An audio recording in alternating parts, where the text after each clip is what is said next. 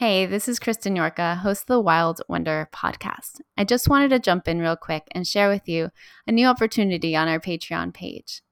Patreon subscribers now get access to the Wild Wonder Book Club, where we mainly focus on translated literary fiction and books by writers from marginalized communities. Book Club members receive a monthly invite to our live coffee, no spoilers meetup, a Wild Wonder podcast tie-in, rituals, and more. To join our book club this month, become a Patreon supporter for as little as $5 a month at patreon.com/Wild Wonder. Now, on with the show.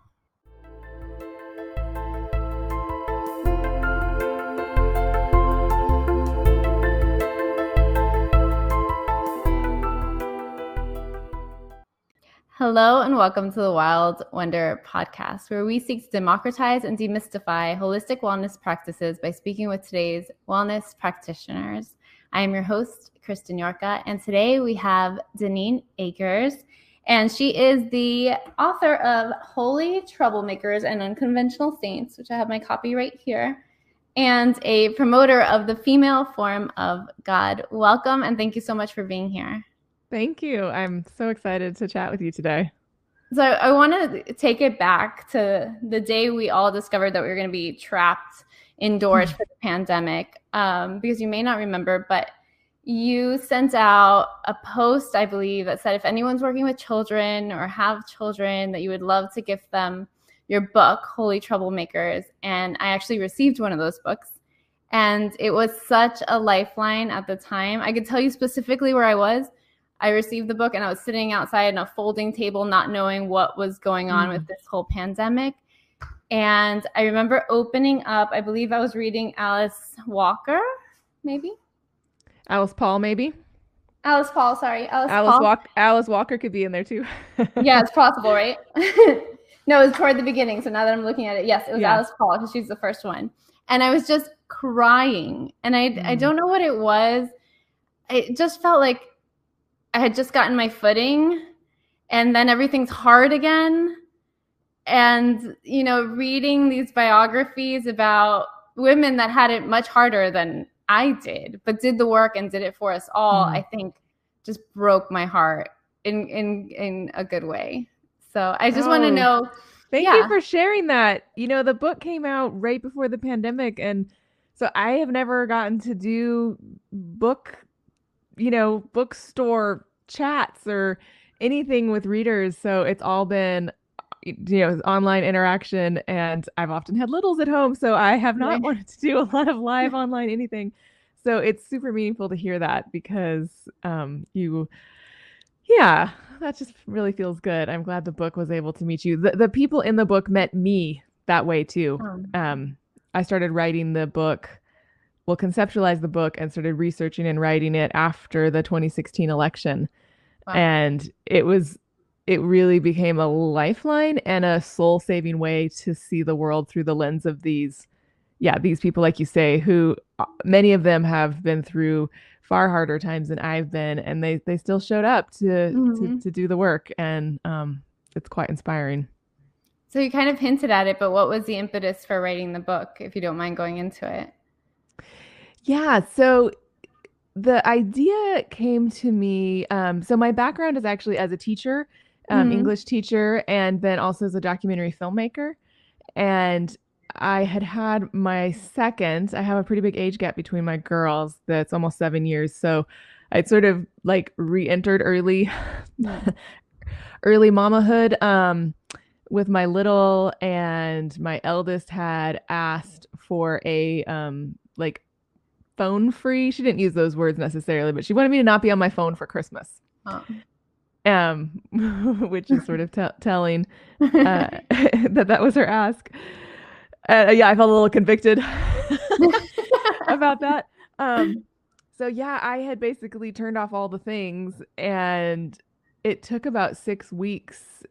Well, it took about 3 weeks before my mental chatter calmed down, just the noise. Yeah. That I didn't even know was there.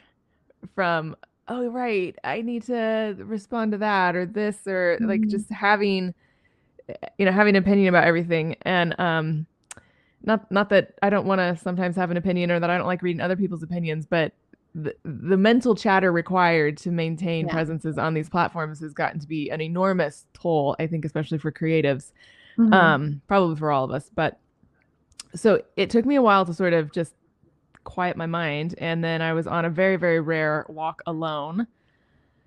And yeah, the idea just kind of came to me. I'd loved the Rebel Girls, Goodnight Stories for Rebel Girls. Yes. Books.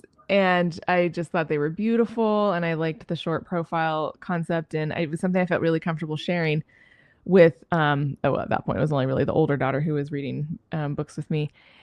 And it was one of those things where I realized I had nothing that said anything about faith, and I had completely journeyed from a very different like I grew up in a loving but very conservative Christian home that, like, now that I know people who grew up really, really fundy, I realize we weren't that far, but you know, it had its moments. And I like, they still don't ordain women, certainly not LGBT inclusive, things like that. So I was not raising my children with that type of faith, but what I was finding is I wasn't doing anything either because almost nothing worked. I'd taken like all the books except for like 5, like Desmond Tutu's. Desmond Tutu has that beautiful God's Dream book. There was a couple, you know, just a few, like 3 or 4 that were still in the bookshelf. And I didn't want to indoctrinate them with anything, but I wanted them to know that there are people of faith who do work for the flourishing of all. And it, like, at that point in time, especially after the 2016 election, I felt like we had just seen a really, really bad form of faith on, just to be specific, like white evangelical Christianity on display. And I think I wanted to believe that you could change the world. And so it's not, you know, the profiles are not just Christian, it's diverse faiths, which was important to me too. And I just really wanted to, I think, probably tell myself and tell my children that, you know, there are people who are motivated by a faith perspective in their life to work for the common good and the common flourishing of all. So it's been a good project. You did it. I want to say I think you did it because I was struggling with the same thing around the time. I think my daughter was 6 or so when the book came out, so maybe 7. And I was wondering the same thing. Like, I wanted her to open up to all faiths and see that there's, like, these are all paths you can take and they all lead to the same place. It's always been my thing. But I didn't have any real way to start these conversations with her other than like bringing her with me to yoga teacher training and bringing her with me to a church and bringing her with me to a temple. And this book, I think what it does really great is that it allows for the conversations that you want to be having. It kind of forms a container.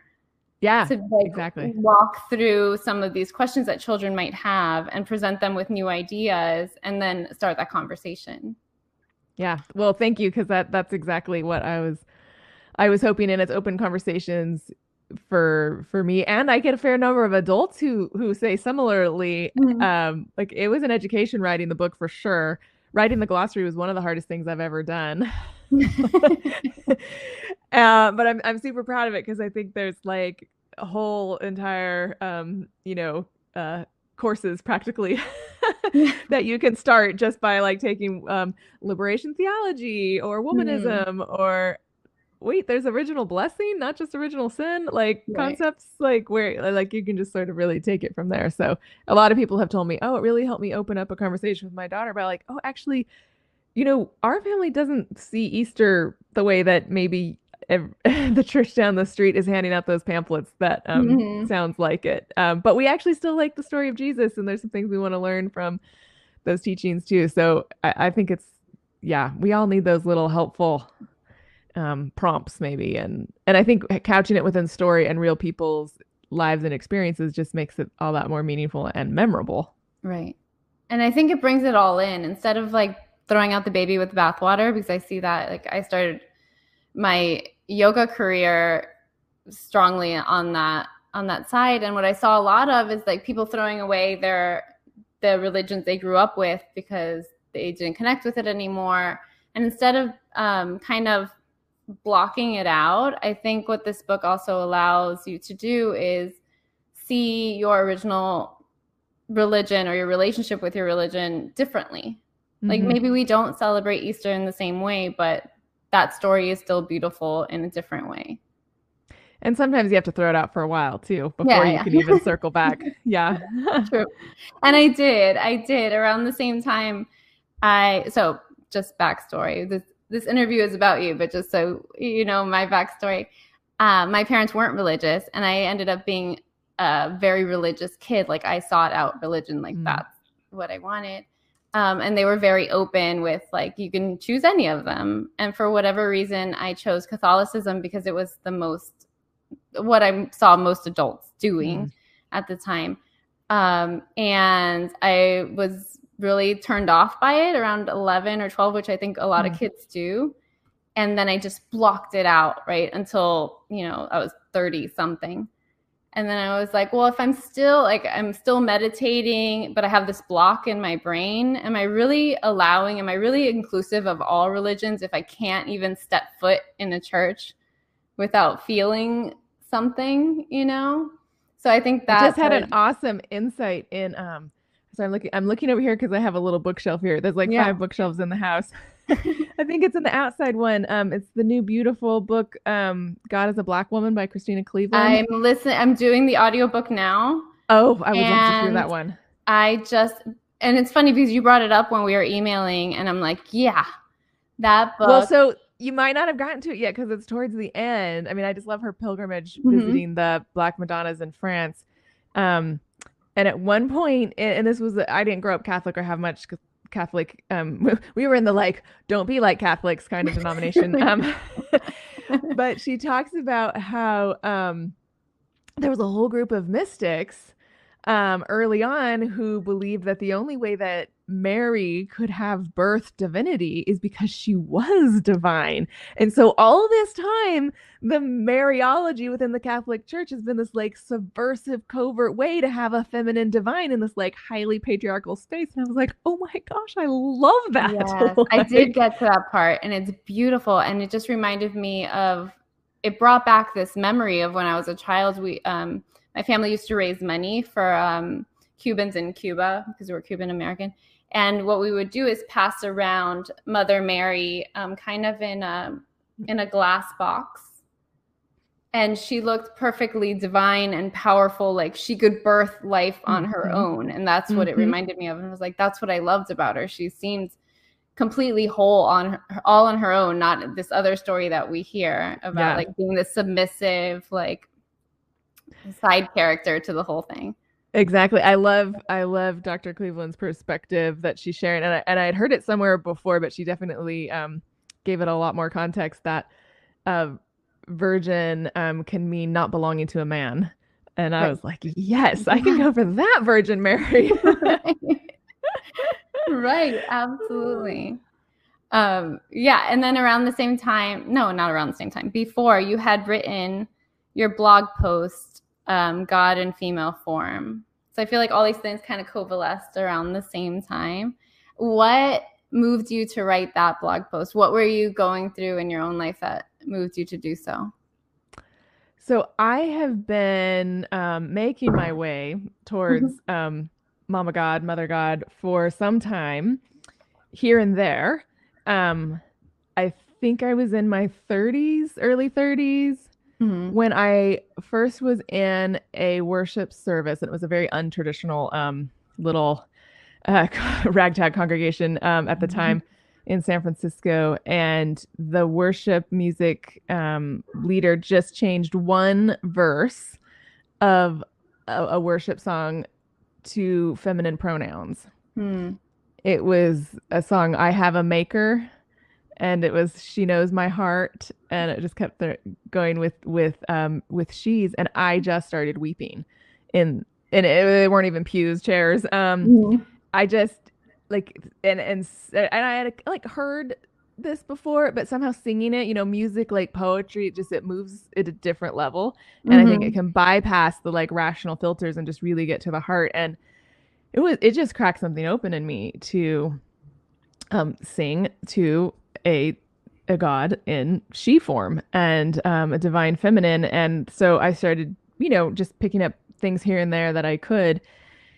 And turns out this is like, of course, nothing new. It's actually been a conversation for a super long time. And in fact, like early Syriac Christianity, which Syriac is still the closest that we have to like Aramaic, which would have been what Jesus spoke.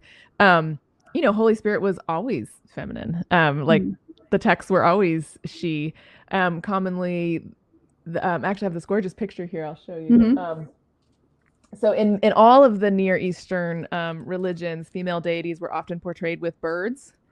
This is one. Oh, it's beautiful. Yeah, so this is supposed to be Sophia Wisdom with a dove. Ellen Sue. Yeah, Sue Ellen Parkinson is the author of artist on that one. And then so I just started praying to God as she. I only had one daughter then. And at first it felt super weird. Right. Really, really awkward. And I would just whisper it in her ear, just very quietly. Or when we were at, it took me a long time to sort of formally leave the religion I grew up in. It goes in circles and cycles. And sometimes when we were there, especially with family or something, I would just whisper in her ear when we were singing songs. I would just put feminine pronouns in. And of course, she just, at first she didn't notice, and then she realized I was the weird one doing that. And then just this Christmas, she felted me a mama god. Oh, holding the so world, beautiful. And her back is like a forest. That's so pretty. And she came with a little card that said, "Thank you for whispering those feminine pronouns for God in my ear. I recognize that now." She's 13 now. I recognize that as an act of resistance, that I really appreciate you doing that. I was like, oh, thank it's you. So beautiful. I would have crumbled. Oh, I did. She was like, yes, my Christmas present made mom cry. That was my goal. And then she has been teaching. She started teaching her younger sister when the younger one was 3 to pray, and she's taught her to pray to Mother God. And then my little one turned that into Mama God on her own. Aww. And she still prays to Mama God, and she doesn't quite read yet. She's just on that cusp. And I almost mourn when she can, and she starts realizing that that's not a pervasive concept. But I do hope that she's gotten sort of enough grounding in there. And we go to a little congregation now that's its own quirky little church where divine feminine imagery and pronouns are frequently used. And that's wonderful. I still kind of tear up sometimes about like how unique a space it is that they're getting to hear that. I really love I brought a couple books. You probably have seen this gorgeous new one too, Mother God. Yes, I did. I'm trying to show it in the frame there. Yeah. So I'm like, I just love having that laying around the house and her picking it up. And I think it's great to have these books that it helps. We get so much of our authority in our culture from written text that it's nice for our littles to see, oh, look. Yeah. Somebody else talks about Mother God. This is helpful. And uplifts the feminine, because we could do only so much in our house. Yeah. But out in society, that's not necessarily what they're seeing or experiencing. Because around the time you wrote the blog, I asked my daughter, I was like, when you think of God, what does God look like? And of course, she describes a man. And I was like, even with all the work I do, you're still describing a man when you think of God? Yeah. And I was like, why? And she couldn't answer. It's the water they're swimming in. It's the water we're all swimming in. I mean, it's why, even though I had conceptually been there for a long time, just saying it took time. And then I remember at some point I used to pray with my in privately. I would pray to Mother God or Mama God, but I wouldn't when other people were around. And when my eldest was probably 9 or 10, she was like, hey, why don't you? And I was like, okay, you're right. I need to like align my language. So I did like Mother, Father, God for a while, as both titles. And it is amazing how much it gets this strong visceral reaction from some people. And where you realize like how deep rooted the, the misogyny goes in our culture, because we've been able to concept, even though the vast majority of people say they don't think God has a gender, right? Of course, God isn't a gender. He isn't, like, he is spirit, right? He doesn't have a gender. But so we've been totally fine for thousands of years conceptualizing a divine with masculine terminology and masculine imagery. Even though if intellectually most people say, oh, God isn't literally a, male, or have a gender like humans think of. But you can't then say, well, then absolutely we can think of God in feminine form and use feminine language and all of that. And the people they just feel weird about it, which is where you just recognize how deep it goes. And yes, where I first saw that, and maybe you wrote it in this blog or a previous one, was when Glennon Doyle started writing about God as a she, the feminine form of God. And there was like, it went viral because everybody was so up in arms. Why would you call her she? And of course they say God has no gender, but I see that as the same as saying, like, instead of Black Lives Matter, all lives matter. Like, yes, we know, but we're trying to uplift the other because society doesn't treat Black lives the same as which is you almost can do. I've heard it described like there's an implied two at the end of Black Lives Matter. Black Lives Matter too. We already understand that technically all lives matter, but we're trying to say, let's just remember Black Lives Matter too. And I think you could almost do the same thing with, yes, God is she too. And this is one reason why, and that blog talks about it, God in feminine form. There's several people who I quote there, like Dr. Elizabeth Johnson and Reverend Dr. Will Gaffney. I have her book here. Super highly recommend this. A Woman's Lectionary for the Whole Church by Dr. Gaffney. Her translations of the Psalms are just wow. But this concept that you just can't go to gender neutral immediately. That's what a lot of people would like to do. Sue Monkhead made this point also in Dance of the Dissident Daughter, which was one of those sort of originating texts for me of like, whoa, right. My religion is pretty patriarchal, and I have been pretty not aware of, I mean, I knew it was, but it really helped open it to just how much. And she just says, she often gets pushback from, clergy who are like, oh, my congregation is going to just go absolutely, I'm going to get run out if I use she. Let's just say God. Let's just try gender neutral. And she was like, no, it doesn't land in your body that way. We have thousands of years of art, music, liturgy, even it's Western culture. It doesn't matter whether you're specifically religious or not. There's the Sistine Chapel. That's probably the original. That's probably the picture that comes to most people's minds, is that bearded white male figure. And it's in there, like, whether we want it to be or not. We can't help but have it be in there. I mean, our kids are going to see billboards just driving down the road with he's all over the place. It's going to be there. So we cannot just jump to God because of all the conditioning that we've had. Right. We are going to feel it in our body as male. So we have to, and that doesn't mean that non-binary terms for God don't matter too. Non-binary genderqueer people are also beloved divine images, and that we also need that terminology, but we cannot just skip the feminine language and metaphors and imagery to go straight to gender neutral, which makes a lot of people a lot more comfortable.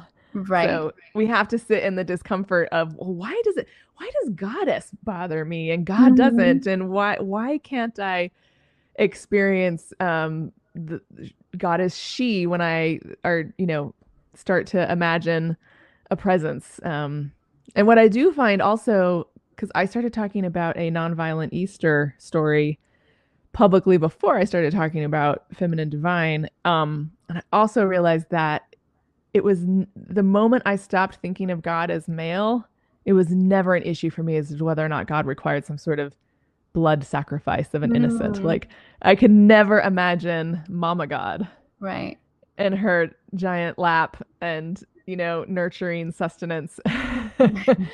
that way. It just Right. completely changed my perspective. I've been reading another book by, you probably know this author, Sharon Blackie, If Mm-hmm. Woman Rose Rooted. I haven't read Um, that one. she's a scholar of Celtic mythology. Mm. She has a new book coming out soon called Haggitude. I'm excited about. Ooh. Yeah.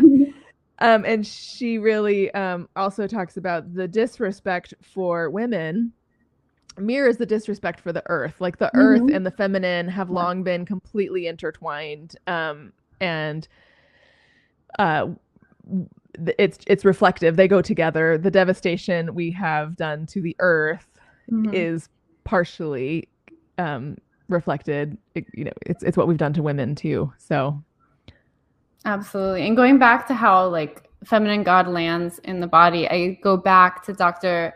Christina Cleveland's book. She starts off that book, God is a Black Woman, by saying how unsafe she felt when she believed that God was a white man. Because if God is a white man, then she is not safe in this world. Mm-hmm. And I kept thinking, like, even though I'm not a Black woman, I'm a Latin woman, how unsafe that feels when I consider it. Mm-hmm. Because it means I'm always secondary. I don't have my own power. I can't do things for myself. I can't birth the divine, you know, if I think of God as a white man. So that it does change things when you start to say goddess or she. It changes your whole experience, right? If you can, it colors everything we do, right? If we are thinking that the world is run by a white man, then my place is always secondary. Right. And you can see how well we've done with white men in charge of this world. Yes. Yeah. No, absolutely. You're 100% on that. And it's one of those things that I think there's like Mother God energy is coming into like a new feeling. It's just something I've been kind of watching for a few years here and there. And I used to think like it was rare to hear somebody talk about she and God, and now I see it a lot. It excites me because I think it's something that's required for our, kind of as humanity as a whole. And honestly, I believe that whether or not you're a religious person or not, because religion is such a dominant force in our world, and it's been, we can just stick within Christianity for how bad that dominance has been. We have to have this correction. Right. It affects every level of society, even if you don't ascribe to a religious perspective. Yeah. I was even thinking today of like when I think of Mother God, I think of like as a mother, and not saying that you have to be a mother to experience the idea of a mothering force or nurturing force. I think of a being that accepts me no matter what. Whereas where I think of a male God, there are conditions to my acceptance. There's good and bad. I did right and wrong. But a mother will accept you no matter what. There's a profile in Holy Troublemakers, just flipping to it, that it's actually one of the, there's several that are up for anybody to read. This is one of them. It's Kate Christensen Martin. And she talks about mothering in a genderful way. It's not particular to any gender, and it's about like taking care of people, seeing them for who they are, that unconditional love you're talking about, and working to help fiercely protect that essence, nurturing them. And so she says that Jesus was a man who mothered the world. And the first time I heard her say that, again, I just broke open because that was just such an incredible way to frame the teachings and the life of Jesus as a mothering act. And she said she doesn't use parenting because, again, it's the same thing. Like we just can't go gender neutral because we have minimized mothering because it's associated with the feminine. And so she's intentionally using that word to help elevate it. But yeah, I think you're absolutely right. The mothering divine energy is this all welcoming, all loving, potent force that I just can't feel, I just don't have that sense of fear around, like you're talking about. And I think it also colors who we believe is of value, not only in that like yogic perspective, like the namaste to see the divine in you, but also in how people are valued, like not just economically of what you can contribute financially, but how you love, how you take care of your neighbors, what you create, art, poetry, music, all those things become elevated under a mother god that aren't elevated under a male god. So I know you went and grabbed God as a Black Woman for everyone to see. I did. Here you go. I was just mentioning off camera that I've been like not wanting it to end as I listen on audiobook for the last 2 chapters. It's made me think of not only God as a woman, but God as a white man, and kind of the dichotomy of that, and how it changes the way you see the world. Yeah, I mean, racism made God white and sexism made God a man, and it hasn't been good for anyone, really. No. I mean, I would argue it's not really good for white men either. No. They need to be freed from toxic patriarchy too. Yes. Or say patriarchy, toxic masculinity. Toxic masculinity and patriarchy. Yeah. I was reading a book on sobriety, and I wish I could think of the name of the book now. And I'll put it in the show notes when I think of it. But the author says that AA, or Alcoholics Anonymous, was made for white men, and that's why you have to, as part of the steps, you have to humble yourself. Whereas when like women and under other marginalized communities go into AA, they're like, wait, I'm already humbled. Like, I've already been bowing my head and walking on my knees. I need somebody to lift me up. Yeah, that's interesting. Yeah. The other thing I'll show, and this is also, I can send these to you, so you can put in your show notes. This is another profile from Holy Troublemakers that's available online. This is Reverend Dr. Will Gaffney. She's the one who wrote the Woman's Lectionary for the whole church I was showing you too, and her Womanist Midrash is also incredible. But one of the things she says is, as long as we have a male god at the top of the hierarchy, nothing else we do will matter. Like it really has got to change. Right. And she's a scholar of many languages, and a professor. And she likes to ask her students to come up with their favorite name for God. And that's the discussion prompt at the end of her profile is, what is your favorite name for God? And I love sometimes hearing back. I've seen a couple times where like youth groups did a project around that and came up with all these different like names for God that were either non-gendered or feminine gendered.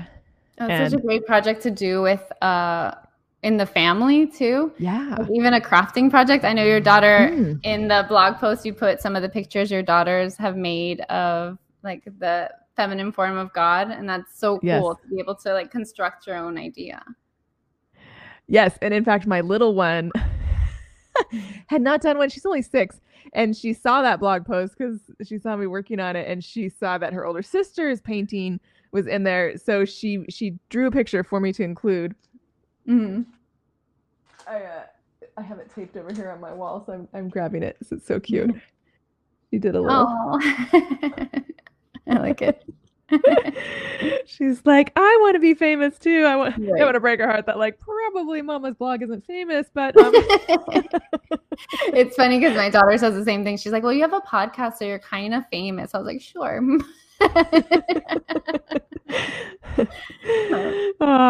It has been amazing, I think, for these kids this generation. And like I would talk about Mama God with my kids if I had boys too. Like I think it's equally important for boys to grow up with the concept that girls and women are the divine image. Also, it does damage to their souls as well. So yeah, I think it's important that we talk about this with all the genders of all the kids in our lives. Absolutely.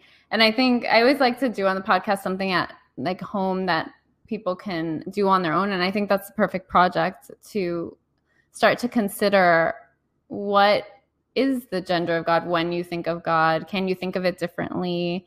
Could you draw it? Could you write about she, her as God. Yeah. And it's funny how much effort it'll probably take. Even very young children have probably gotten the message that God is a boy.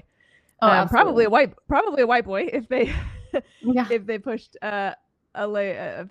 And I think it's a great idea to do at home, and it could be great to find artistic conceptions that people have done that do not look like the Sistine Chapel. Right. Actually, so Harmonia Rosales does incredible artwork, and in fact, it's on Dr. Cleveland's, who wrote God is a Black Woman, Instagram that I probably first came across her artwork.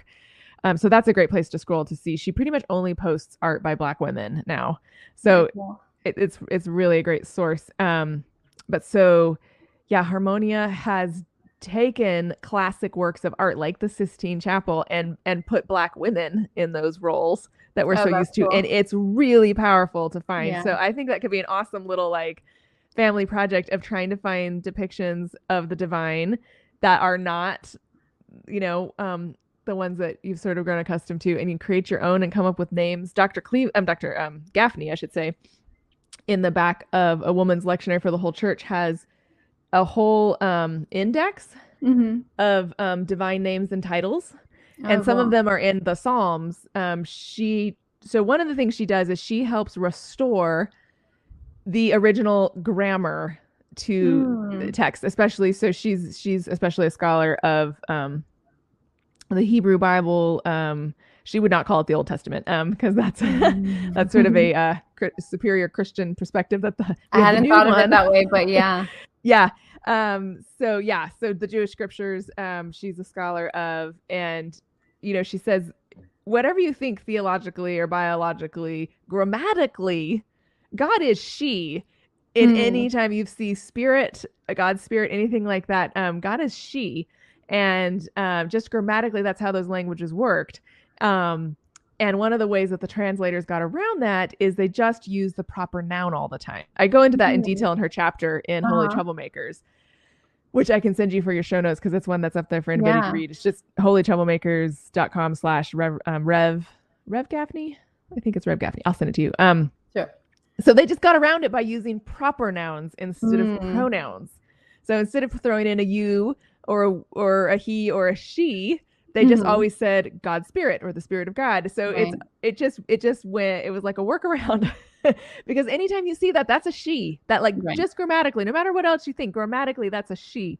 So she has restored those repressed she's to the text, and then she translated the Psalms fully in feminine divine language because so many people pray the Psalms, and she thinks it's a good experience for everyone to experience praying to God in feminine form. And it's really, really powerful.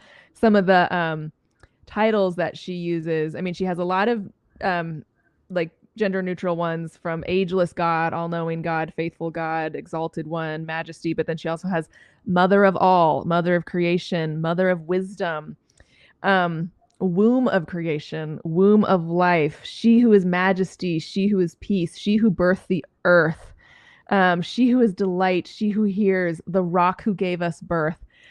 It's just, it's so beautiful hearing those titles, and you just realize how starved we are to hear something other than, you know, all of the masculine stuff that we've heard. And so I just highly recommend it as a practice. It's quite beautiful and powerful. And really, really subversive. Like, it's a very subversive thing that you can just do around the dinner table. Right. Right. Well, I'd love to hear, before we go, I know you got to run, but I would love to hear how praying in this way changed your walking life. Like, how does it make you move differently in the world? I think it has definitely given me permission to feel more embodied. And more comfortable. I definitely grew up in a tradition that was super not embodied. Like, we didn't dance. We were not in touch with our bodies. It was all a head. Only the head up kind of experience. So it has been a personal thing for me to become more embodied and comfortable in my body. And I think that concept of a mothering God not only gives me that sense of unconditional love and acceptance exactly how I am, it just gives such recognition to my body in this stage of life. that is a mother's body that has gone through the process of giving birth and creating life and sustaining life. One of my favorite things that Dr. Gaffney points out is that the root word, and there's I've seen this in some other scholarship now that I've started reading around. So the root word of compassion in Hebrew is womb. It's the same word as womb. So whenever you talk about God's compassion, that is God's mother love, womb love. Wow. And I grew up hearing this song by Amy Grant a lot called El Shaddai, which was probably not one you heard in the Catholic circles so much, but it was anybody in your listeners who grew up evangelical Christian or adjacent to that, which I was kind of adjacent to that, probably heard Amy Grant's El Shaddai. It's a beautiful song, actually, about the names of God. And El Shaddai, the root word means many-breasted one. Like it's a reference to a God who sustains her people. And this is, and Dr. Gaffney points out, like, at this time of history, the only way babies get nourishment is through breasts. Like there are no bottles. There's no pump. There's no formula.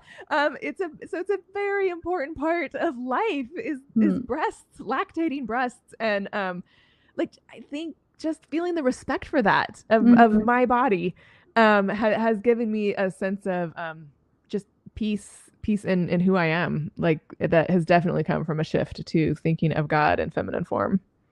Yeah, absolutely. I think the other thing that caused a shift in me was Dr. Cleveland, when she said, when you think of a mother God or a Black female God, you're no longer ashamed to ask for what you need, because that mother will respond, whereas like white male God will not respond. And I think that took a lot of shame away from this idea that you have to be all strong all the time and be completely self-sufficient and never need anything from anyone to be like, to reach out. Yeah, absolutely. I mean, white male God and capitalism have gone together really well. Yeah. Match made in heaven or hell. Yeah, exactly. Might turn out to be that nice. Well, I'm so grateful that you came on the podcast. I would love to continue this in the comments. And also, I know we're going to have a long resource list of all the books you mentioned along with your blog. But didn't you mention you were working on a Mother God book, or did I invent that in my head? Yes. So the next book that will come out, and I'm so excited because we're just serious. The artist has got the cover design now. So it's a prayer book to Dear Mama God. So it's super simple, super like just wonder, gratitude kind of prayers, like just little one lines throughout the book that are all things that I heard my youngest say when she was 4 and 5 and was just starting to like pray on her own to Mama God. And so it's not actually that revolutionary in the sense that it's just a children's picture book of prayers, but it's addressed to Mama God. At the same time, it is, because saying Mama God is revolutionary. Yes. And it's a great resource for someone like me that doesn't know where to start on, Yeah, exactly. Just having it lying around your house. Right. Maybe they'll pick it up. But yeah, I'm really excited for that. We'll make a big announcement when it comes out. Do you know around when it'll be coming out?